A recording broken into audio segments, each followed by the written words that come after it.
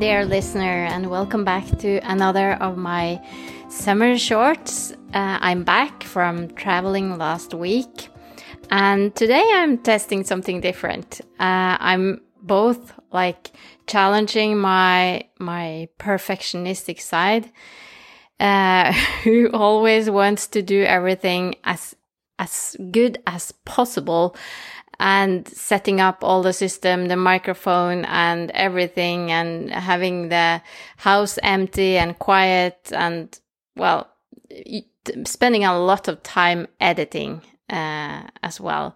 So today I'm doing the recording right on my phone, and the house is empty, I have to admit that, but I'm sitting almost outside in the garden and doing it more casual. So this is a test.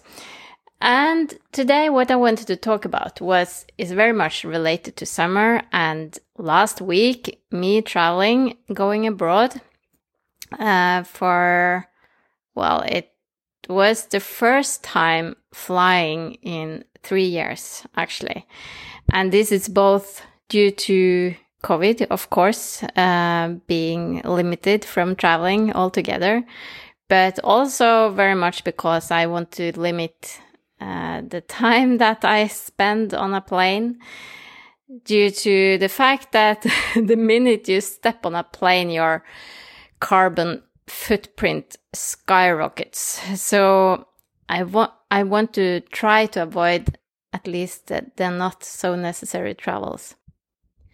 But the feeling that I'm stuck with after coming home from this week-long travel in the UK, we flew to Manchester. That's a very easy way to get to the UK from where I live. So we flew there and we rented a car, drove up to Edinburgh and down again along the east coast, and visited so many nice places and small towns, both in Scotland and England. And it was a great trip. But the feeling that I'm stuck with after coming home is how important it is that we keep traveling. And it's a bit strange for me to say that, because I'm very conscious of flying these days. And I know so many people in my networks and in this, people I know that have stopped flying altogether because they feel that they just can't do it anymore because of the huge footprint it leaves. And I agree. So this poses a dilemma to me, because I see the necessity of us traveling and learning from each other, from other parts of the world, but I also see how it's a big problem.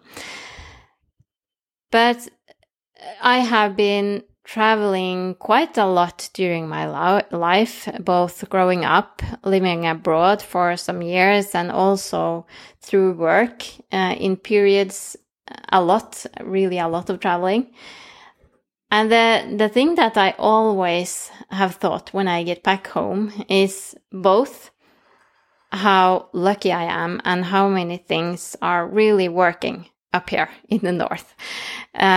Many things we have really sorted out, and it's not perfect, but we're going somewhere with a lot of things. But also I see that many things are not as good as they could have been, and people in other places are really onto something that we haven't quite nailed yet.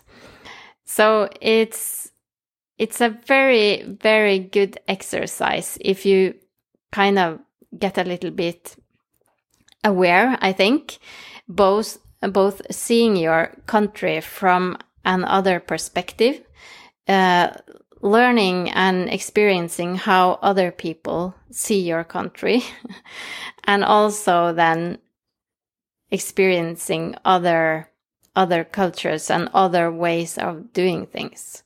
And it's not like UK is very exotic and very, very different from where I live. Although they do drive on the wrong side of the road. And that makes for a very exciting week of driving, I can tell you. We managed, or I was just the navigator. My husband was driving. But it is a very strange feeling, that's for sure. And, well, back to the traveling. England and the UK is not that exotic, but it's still very, very different. So going to the store, buying food, the way they turn off the light in every room they leave, we don't necessarily do that in Norway. That's something we can learn. And of course, the part about electric cars. So that was quite fascinating for me to see. I knew, I of course I haven't been to the UK for some years. And during the last few years, I think that electric cars have exploded. Well, not exploded, but you know what I mean. The number of electric cars have really gone up the last few years in Norway because of incentives and like the good strategy that the government has laid out. And I think I can say without exaggerating that the number of electric cars we saw on the road in UK during that week was less than the number of electric cars we saw going from the airport building to the car park when we had landed in Norway. So that's quite striking and interesting. And I think that if there's something that we could inspire other countries with, it's this strategy of rolling out electric cars. So that was one thing, but there's so many other things, and which are positive or negative or just interesting and just different in both directions. And of course, the longer you go or the further away you go, and the more different that the cultures are, the more you can learn probably. And that's something that I see all the time in all the different networks that I have joined during the last few years, online, of course, related to climate and sustainability. And it's all over. And I was discussing with some friends the other day, what about the world today makes me most optimistic and hopeful. And I think I didn't mention this at the time, but thinking about this for some days now, I know that this is it. How many people around the world are gathering up and working on solutions? And I know I have been mentioning this so many times, but that's of course the main reason that I still continue and I decided to do this podcast in English, because Norway is too small, too few people speak Norwegian. So we need to think globally. And what I came back with, and this notion of, and this realization that we have to travel, has made me think a lot about how can I learn more and take part in something around sustainable travel. Because of course there are different ways of doing this. And when it comes to flying, there's maybe just so much you can do still. You can compensate and all that. But until we get some some other ways of fueling our airplanes, there's not so much difference you can make in that regard. But when it comes to which hotels to choose, where do you go? Which areas do you want to support?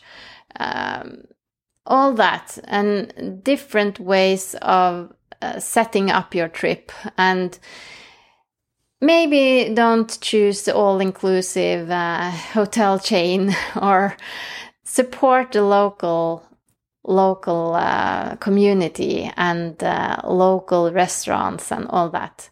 So I really want to learn more about sustainable travel, and I would really like to get on a guest who can talk more about sustainable travel.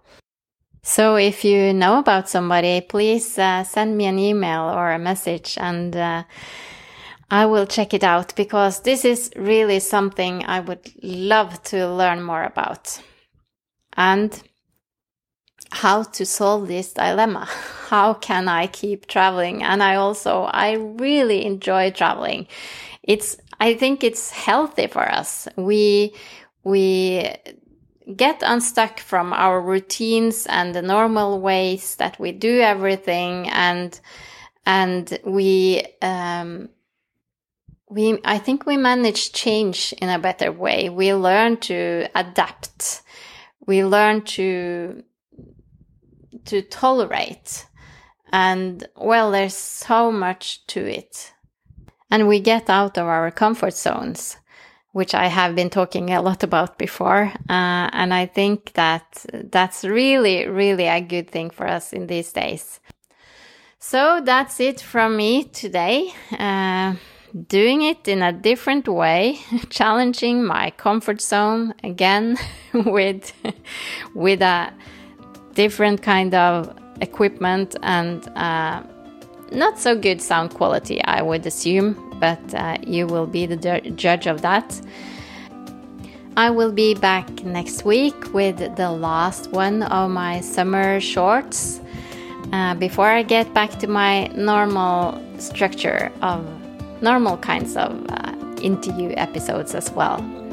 So until then, have a great week and enjoy your vacation, if that's what you still have, or your work week, if that's the case. And I will talk to you soon.